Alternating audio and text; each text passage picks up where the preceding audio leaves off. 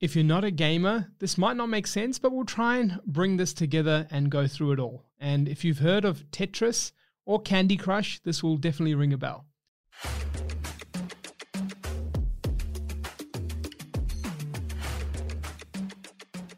Now, what is Tetris? By the way, imagine a few pieces coming down from the top. You start to see that next move. You have to keep putting the pieces together as things speed up to avoid reaching the top, therefore losing, right?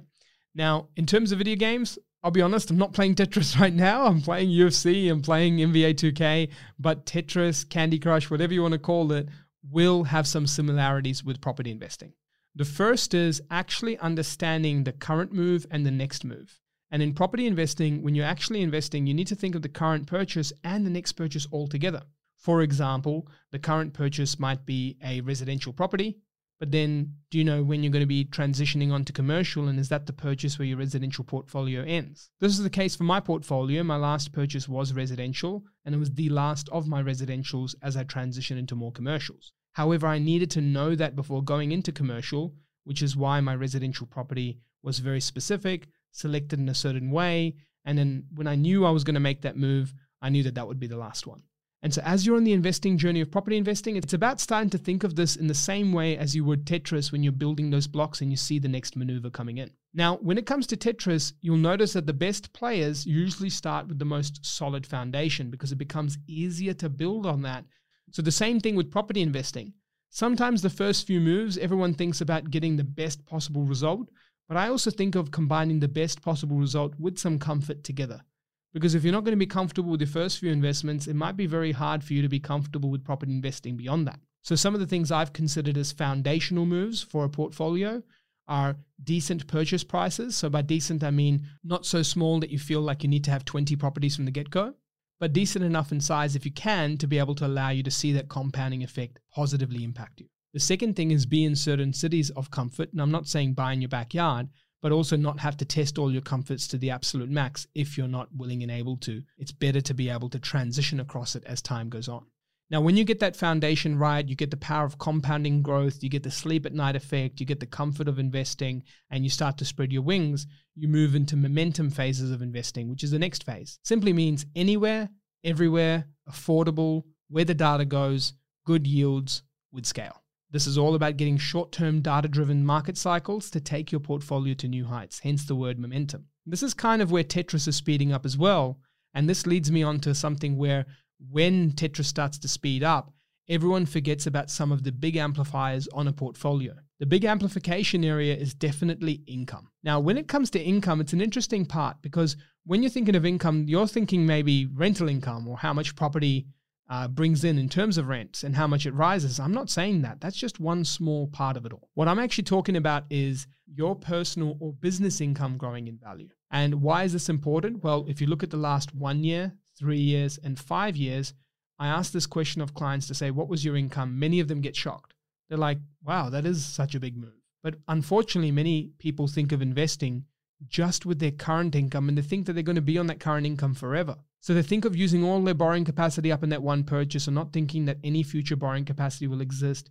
And they start jumping on forums asking, how does one buy 20 properties? Well, how does one buy 20 properties might not be the question that you need to think about. It's actually just how do you buy that next one? And surprisingly, your income will change a lot faster than you think. Because the way I've looked at it is that when you dissect your last 1, 3, 5 years, and then you start to put on the blockers of what you're on today is what you're on, that is not matching reality with what you think is going to happen. Reality was that your income grew faster than typical wages, your income grew to a level where you're now investing, and it's probably going to grow more ahead as long as you don't allow yourself to be a blocker to that. And so from income growth, how it comes back to Tetris is that if you're thinking of that speed up scenario, your income dialing up over the next few years, 1, 3, 5, and 10 is going to unlock more moves in your portfolio, more purchases. And if you're thinking of it in line with the current purchase and the next maneuver at all times, you're going to start to be able to put pieces together that make sense, starting from that foundation of a rock solid portfolio. Now, this is why it's important to actually look back and go, if you didn't build a portfolio with a solid foundation, could you imagine all those pieces dropping down, not fitting together? Then things speed up. You're chucking properties everywhere like you're chucking bricks everywhere in Tetris. And all of a sudden your portfolio explodes and reaches the top part of that window, which is not where you want to be.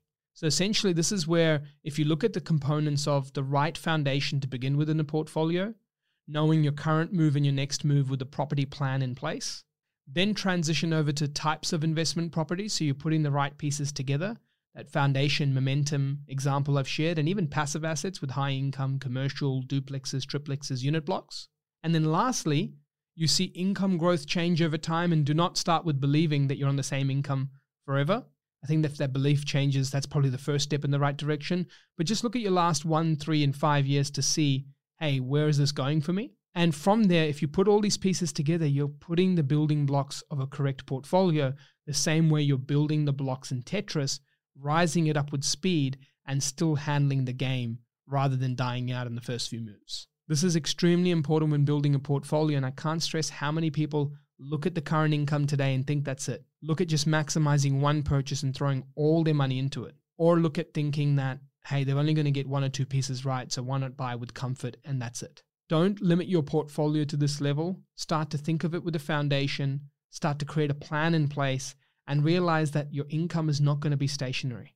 Even just think about those on the lowest income brackets. The lowest income brackets of today was not the lowest income many, many years ago. It would have been the highest income if you take the lowest income today, going back many years. So this is something that changes over time.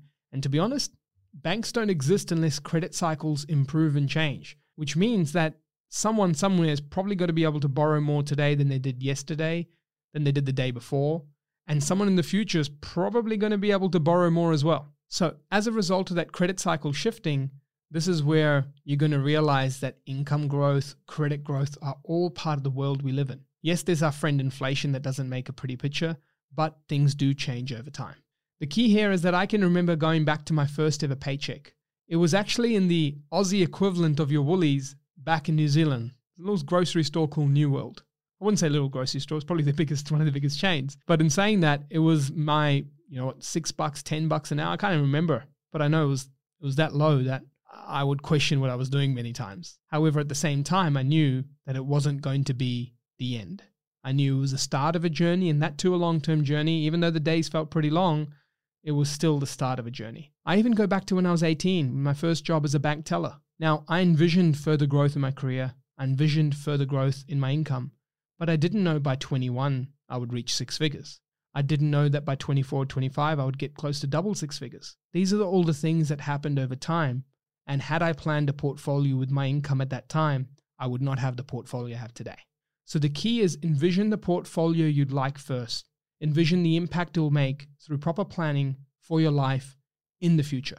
And then start to realize that it's not going to be on the same income you're on, and it's not going to be with a single type of asset every single time, or even minimal assets. It's going to take multiple assets.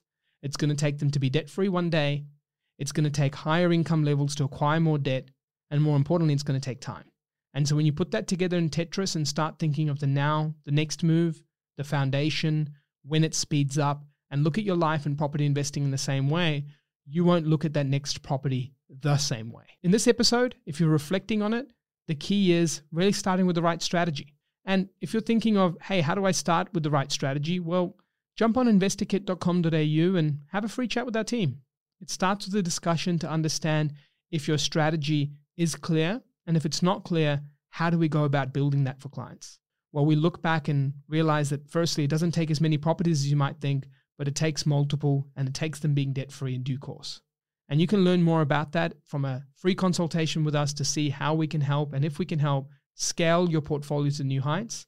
And to do this, jump on investorkit.com.au and request a consultation with our team so we can start to build out your plan and make sure that you can probably get to level 20, not level 2 in Candy Crush or Tetris or whatever you want to call it. That's me, Arjun Paliwal, Head of Research at InvestorKit. Thanks for tuning in to another episode.